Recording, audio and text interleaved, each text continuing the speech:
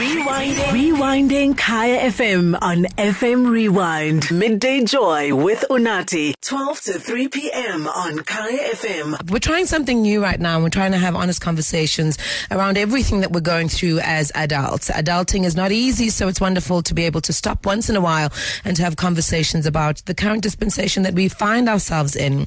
I have 4 guests right now, and we're starting a roundtable discussion, and the first theme is Black love. We have Siphiwe Mpye on the line, an entrepreneur, consultant, writer, and editor-in-chief for over 20 years experience in media, communications, arts and culture, non-profit industries, and he is the founder and managing partner of the Noted Corporation, Noted, a medium-agnostic content communications company.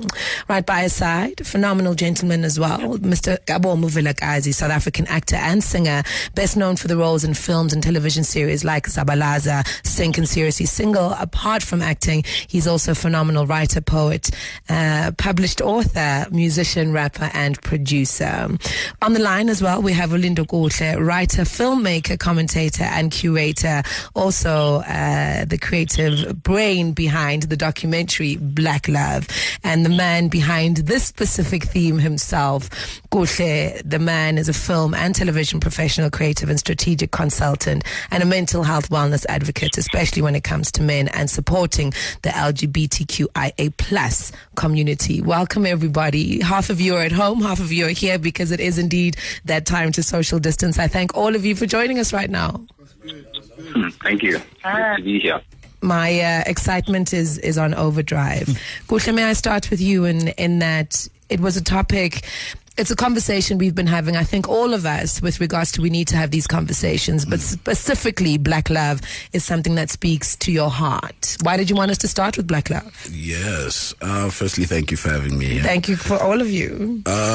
So the topic of Black love and why I suggested it is because it's one that, I think, like you said, is a topic we've all been discussing. And when you look at social media, for example, you kind of see the two parallels.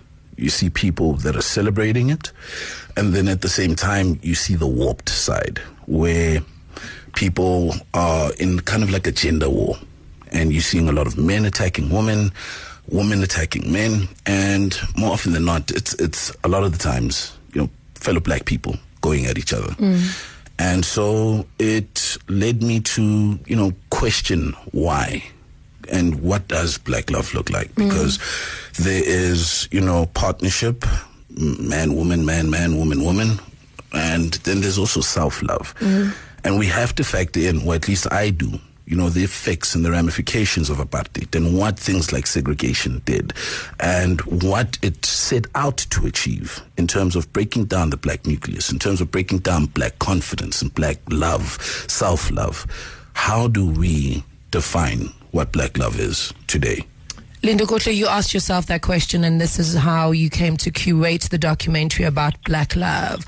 What were some of the standouting images or themes along your experiences when it comes to Black love and how we define it, but also how we live it as a black people? So I just wanted to just have a point of clarification before we go in. I don't want to have people feeling erased. I was not the brains behind the Black Love documentary. I was, however, part of the team. Yes.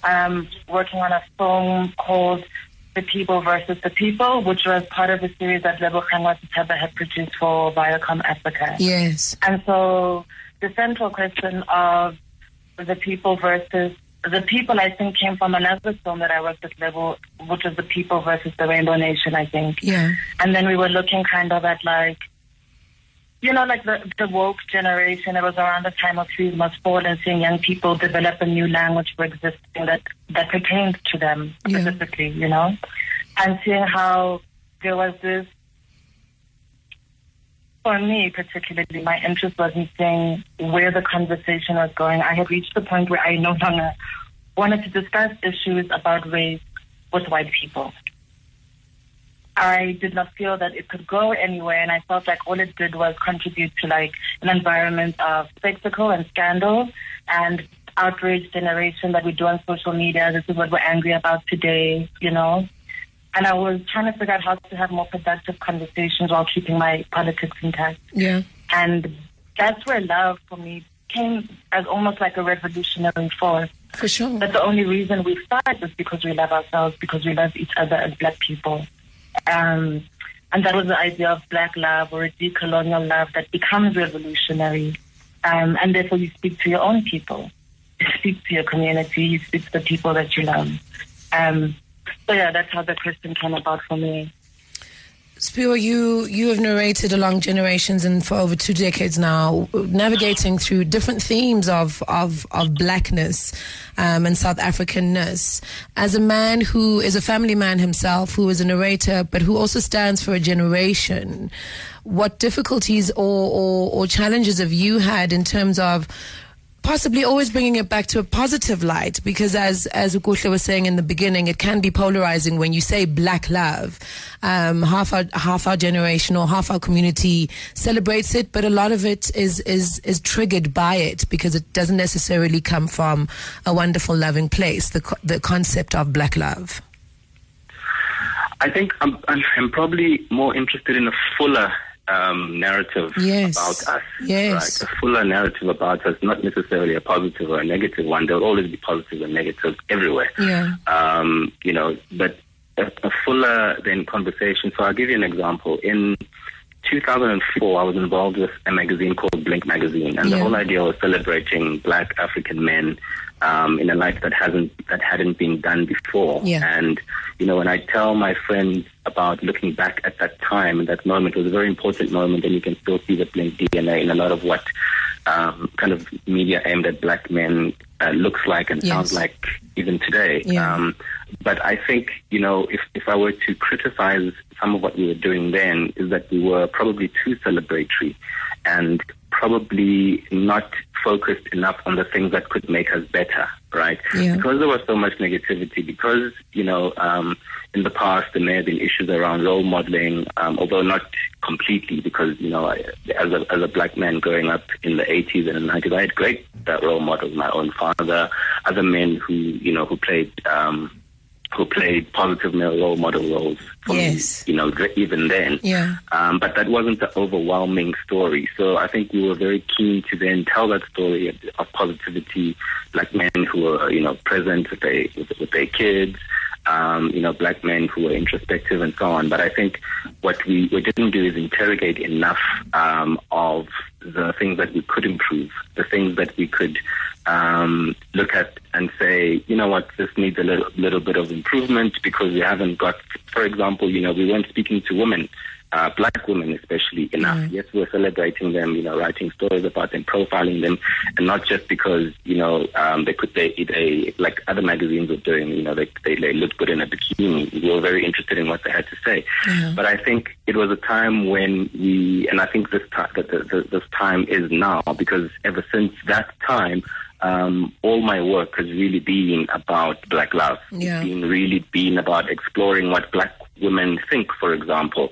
Speaking to women like Lindokuhle, whether it's in a public sphere where, we do interviews and she writes things that enlighten us as Black men, or trying to find spaces in which women need help, and women trying to speak not on behalf of women, but trying to translate some of the things that women have been trying to drum into our heads for years and years and years, to an audience of men who feel attacked. Yes. Ironically, in a country where it's actually Black women predominantly, overwhelmingly so, who are attacked in every single way, physically, financially, mentally, spiritually, etc.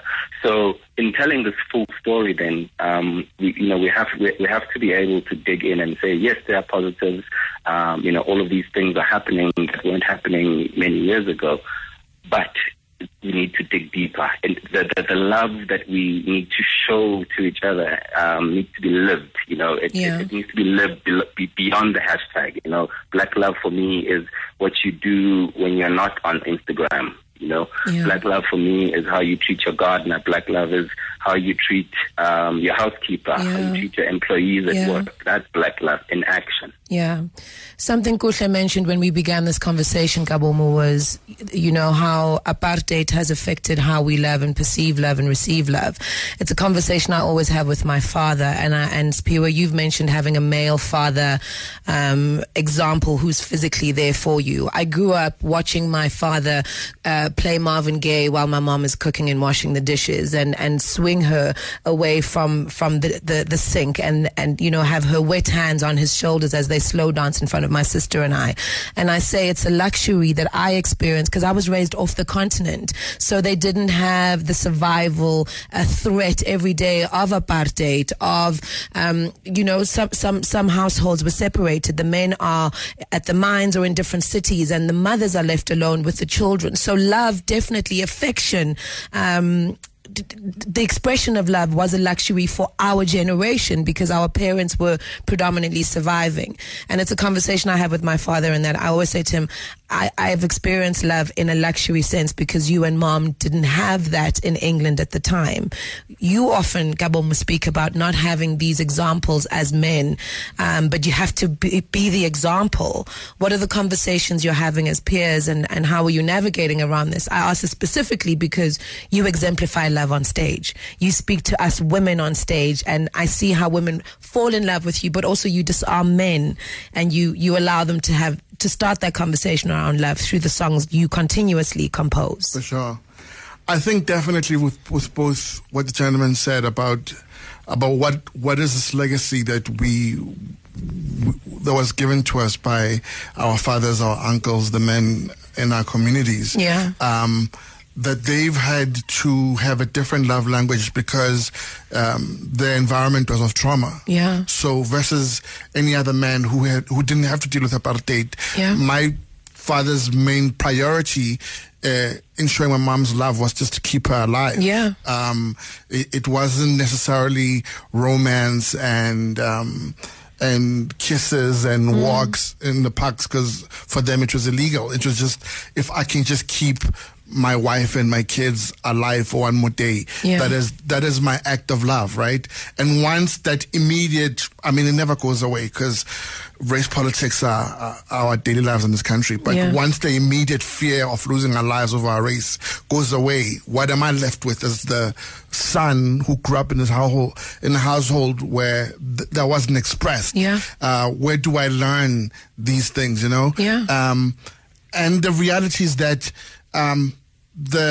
we've now, the men of our generation, whether we want to admit or not, we've now inherited this trauma, and we're now expressing it on our women. Yeah. And we don't even want to have this conversation. The conversation that I'm glad that they brought up on social media, where it's like a war where the women are saying these men are trash, and these men are like, we're not interested in this conversation where you're calling us names, or we're not interested in hearing where your anger and your fear comes from. Yeah. So I think for me, my entry point into expressing black love is just for me as a man and say, since you're the one who's scared, since my face represents you being burnt and you being raped and you being killed and you being found in ditches across the country, why don't you tell me how you want me to express my love as a black man to you? Yeah. I don't know if men are ready to have that conversation as yet. Is that a fair assumption, Kuhle? Excuse me. I think yes, to an extent it is. The reality is that as a black man, I need to navigate through life knowing that I'm perceived as a threat by society. How does that make you feel, knowing that you're not a threat? Well, it gets back to, I think, self-assurance. Okay. And self-esteem. Okay. And from what I see, going back to social media, when I see a lot of young brothers, or even older brothers, attacking women, it comes from a lack of self, comes from a lack of confidence, low self-esteem. You feel the need to belittle a woman because you yourself have gone through your traumas. So in my time, when I look at black love, I recognize, like I said, I walk through the mall, I get into an elevator, and there happens to be some Tani. You know, she might clutch her purse a little bit tighter. Oh, it doesn't matter how I'm dressed, that I've got an iPhone 12 in my hand, that I'm speaking better English than she is. She sees black man, she clutches her purse. Yeah. So I have to recognize that from a societal level, I am seen as a threat. I'm a criminal, right? Yeah. Then, amongst my fellow black people, women, I am seen as a threat. And so, like I was saying, the thing that I've realized for myself is that black love, for me, is about empathy.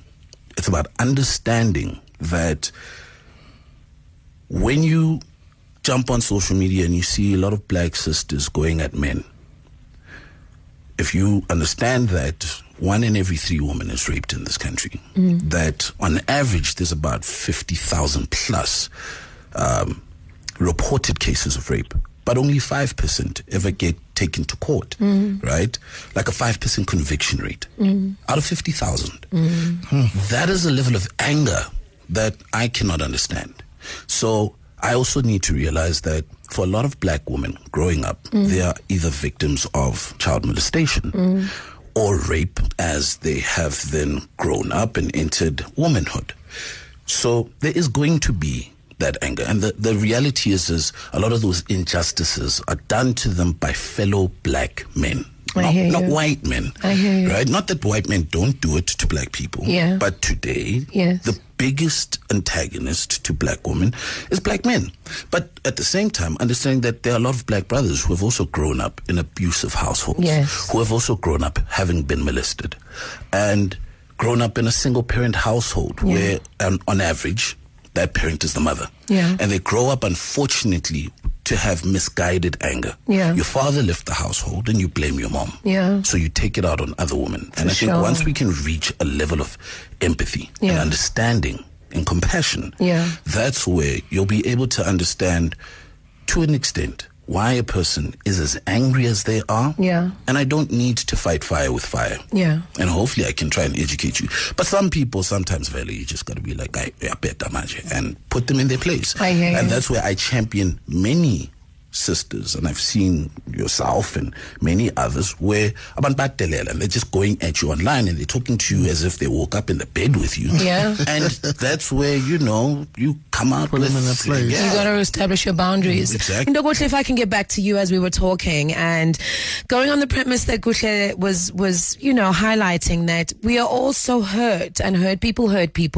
We don't mean to be triggered, but we really, really are. And it goes back to, I was telling a friend of mine in that when one person gets accused on social media, whether they are found guilty or not, it triggers all our past pains and our past hurts. But we've got to meet each other somewhere if we really want to heal. My sister, where do we even begin? That's a very big question.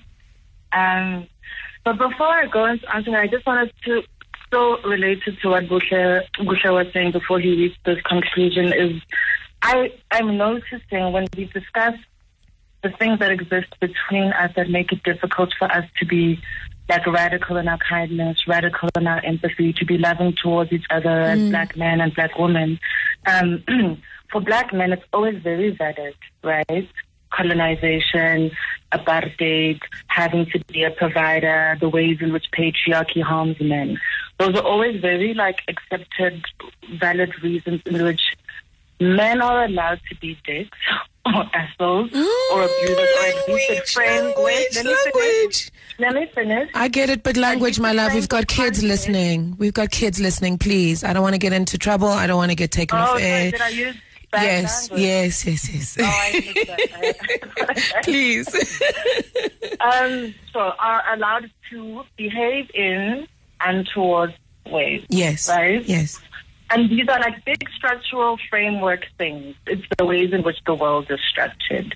When it comes to women, maybe this person got molested, or maybe this person got their heart broken, and blah, blah, blah. And I'm always wondering why it is that we don't imagine that structural oppressions and inequalities affect women too.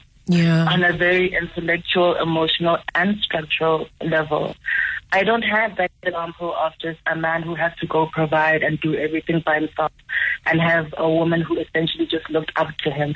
I know of a migrant labor system that built this country in which the homes were actually held by a woman because the men weren't around. Yes.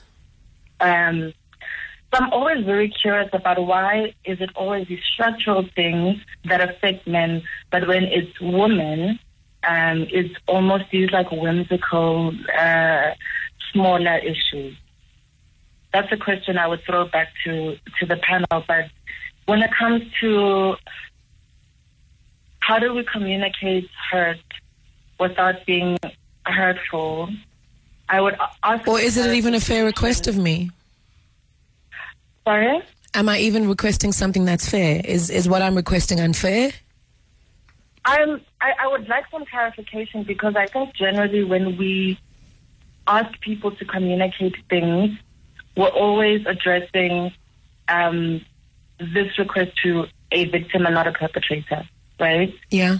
We're always policing the tone, measuring how people who have been victimized are able to respond to their own victimizers. And also putting the onus and the labor of educating people on how to treat us like human beings on earth. It's a little bit crazy, no? I don't think so. I think, people treat us the way we allow them to treat us. And, it's something I said when I opened the panel, in that our mothers were under stress because they were running single-headed households. And it's a luxury to expect them to understand love and a tenderness, because love for them was survival, But we do want to be treated in a certain way, and we have to indicate that, whether it's through a verbal indication or setting boundaries physically. For me, I agree with you in that the onus, and please step in, Siphiwe and Kabomo and Kuhle. I agree in that the onus is often, and most of the time, as you were saying, Linda, put on the victim. But without talking victim and prey, talking love, talking brotherhood, talking love from strangers, as the men were saying, that by virtue of us looking at them, we are threatened, and we do portray that physically.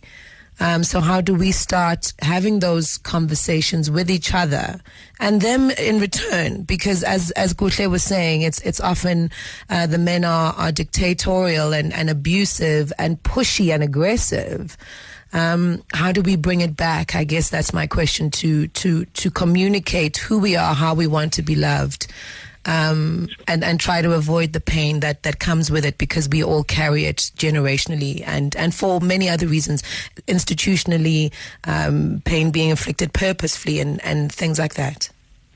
Unathi, if I may just come in, I think, if you're saying that people treat us the way we allow them to, I think it's to discount the many women who actually don't. I mean, if we're talking, gender relations. That's not that's not my intention at all. Thank you for pointing that out. Yeah, because, a lot of women don't have, they would love to have agency in certain relationships, but they don't, for many reasons, structural, financial, emotional, because men can be emotionally abusive in many relationships. So, there could be countless reasons why, if I suppose it's not as simple as that. Yes. Thank you for highlighting that. Yeah, that was never my intention. Thank you, my love. In certain situations, but in many situations, women don't have that agency. Yeah. And I think then, as far as, Kabomo was talking about men kind of shutting down a lot of these debates, these arguments. Again, it's I suppose this overused term, but it's true. It's male privilege of being able to say, actually, I don't want to talk about this until you sort out that hashtag, until you don't use that hashtag. I mean, how can a hashtag be so offensive to you that you are willing to condone, because by keeping quiet because you've been shut down by a hashtag, you're condoning murder, you're condoning rape, you're condoning all sorts of abuse. If you're not coming out against that. So, I didn't imagine that hashtags were so powerful that they could allow you, or they could strip away your humanity, your ability to just empathize with someone on a purely human level. So I think Lindokuhle is right in the sense that men can get away with a lot of things. Yeah. You know, and even as we get more sophisticated, as we learn the language, as we try and, you know, a lot of us use that very same language to perpetuate the same inequities. It's profoundly so. And thank you for pointing that out. And, you know, I think for me, it's going back to making sure that every view, every experience is validated and in their complexities and in the different vast contexts that we find ourselves in. Can we, do you want to continue? Sorry. No, it's fine. Go on. Is it possible then is it a conversation we will ever be able to be victorious about, given the different complexities that the five of us have highlighted today, in that there's so many different rabbit holes we can disappear into? Would we ever get a point where there's a positive hashtag towards Black love that we can move towards, as you've highlighted, that, you know, once a man sees male privilege, it rubs him up the wrong way? Do you possibly think we could get to a point where there's positivity towards Black love without being romantic about it? Oh, we have to, though. Like, I don't think we have a choice. We have to have the hope that we will get there. But it starts with us acknowledging that we're in a mess right now. I think we just tend to put blankets over a lot of stuff. That's my worry. But we have to remove the blanket and acknowledge it, which is not an easy thing to do. It's almost like for men, they have a need for somebody to sympathize with them, to justify, which is what Lindokuhle was highlighting. Yeah. But we have to have hope. Yes. Isn't that at the end of the day, we can't afford to give up. And if this conversation is a seed that allows these conversations to exist in other spaces that usually don't have the opportunity to have these conversations, then let's keep having this conversation until we see some pathway develop, you know. But we have to have hope. Very true. Because the thing is, you know, to hold hope doesn't cost a thing. It doesn't cost you to hold hope, to have the belief that we can change things. If you think about our ancestors who were enslaved, then all the way to apartheid, there were literally people who did not think that we would ever, as a people, be here.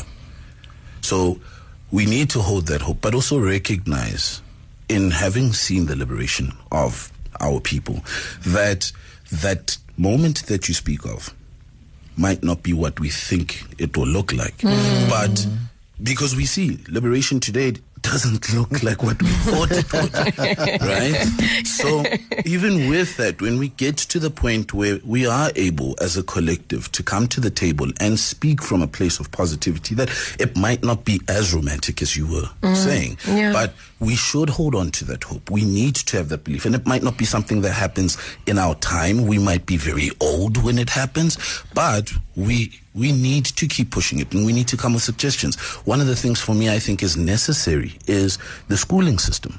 We need to start looking at the revamping of the schooling system. There needs to be stuff like classes, like gender dynamics.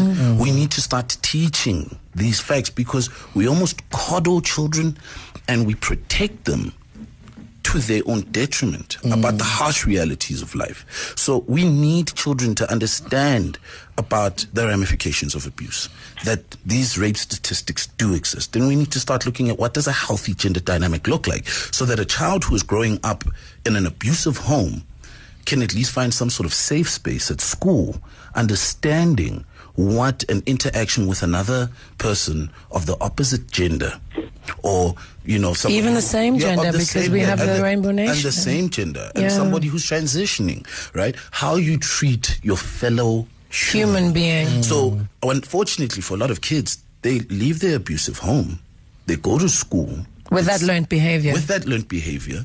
And the most that they get is suspension, detention, reprimanded, and no one's actually looking at the root explanation of why. So if we had things like gender dynamics, or, you know, whatever kind of structural system within the school to look at how we can start treating one another, right, in a healthy and positive way, it's going to exacerbate this, and it's going to extend it. So I think we also need to start looking at including some of these things. Stop forcing children to go and do computer science when this kid has zero interests in that. Yeah, that is something that affects all of us. Lindokuhle, as a storyteller, just to close it off, and as a narrator of our conversation, do you have a suggestion on how we can earnestly do so, as we were saying, without creating blankets, without sugarcoating anything? Because we often ask ourselves as narrators, does art imitate life, or does life imitate art? Right. So I think, I agree with Kuhle. I think education is a very big thing, but I think outside of like a certain level in your life, maybe school isn't something that you encounter or come in terms with, but I think that like a self-education, a discipline of self-education is the biggest thing, right? So how do you go into a conversation with somebody who might not have a voice as loud as yours, who might not have as much agency, and learn how to listen, not speak so much or take up so much room? For me, I think a lot of it, and this is maybe just because of this is my training, but I think equipping yourself like intellectually with the tools that you need to support your emotional self. You know what I mean? Yeah. Like, okay, who do I read? What are the resources? What does Bell Hooks say about Black love? What did Baldwin say? And also the most comforting thing is to know that these conversations have preceded us, that there are models and people who've had these conversations and done groundwork, that by the time I enter this conversation now where Unathi, Siphiwe, Kabomo, we don't need to do what James Baldwin and Nikki Giovanni did. Right? It's been done before. Like we need to move. Yeah. But sorry, so how do we then get people to know where to start looking? Like somebody who's listening right now, Sure. Where do they start? So, Kabomo, I mean, if I may just come in there, I think from what everyone is saying about what to do, so I think I hear hope. I think it is important to hold on to hope, and I'm not trivializing hope at all. I think it's important. And then Lindokuhle takes it further and says we need to equip ourselves, so we need to read and read and read and listen and listen and listen. But I think a third element is really work. We need to work changed on behavior. We need to work on it, and this is the one thing that I, through my platform, Noted Man, for example, we kind of try and do this work. It's tough. We are all kind of shooting in the dark half the time. We're asking women, for example, to help us, and we know that it's unfair to be asking them to do that labor, because we're always asking them to do that labor. So we do some of the labor, most of the labor ourselves, but there are times when we have to ask women. So that's part of the work, and we have to sit there and listen attentively and listen to difficult answers, because we're not going to get rosy answers all the time. I'm going to ask Lindokuhle, so what is the biggest threat to Black women, which I did in an interview that I did with her, and her answer was you. Yeah. Right? Yep. And then I had to kind of sit back and think, oh my goodness, okay, I needed to take half a day to kind of think about this answer, and then we talked it through, and it emerged that yes, she meant you, but also meant society, meant everyone, But, you are going to get those answers, and you are going to have to introspect, and that's part of work, So for me, it could be, I could take that on, Lindokuhle could say, you are the problem, and I could take it personally and think, okay, I'm not talking to her anymore. Yeah. I tried, because this is kind of the part of the narrative is, well, I'm trying my best, you're not allowed to criticize me because I've read a Bell Hooks book, No. That doesn't stop there. You have to constantly keep evolving, constantly keep asking, applying what you're learning, throughout your entire life. And this is the other thing, like it's a lifelong struggle. It's a lifelong learning curve. It just doesn't begin and end somewhere. It's a lifetime.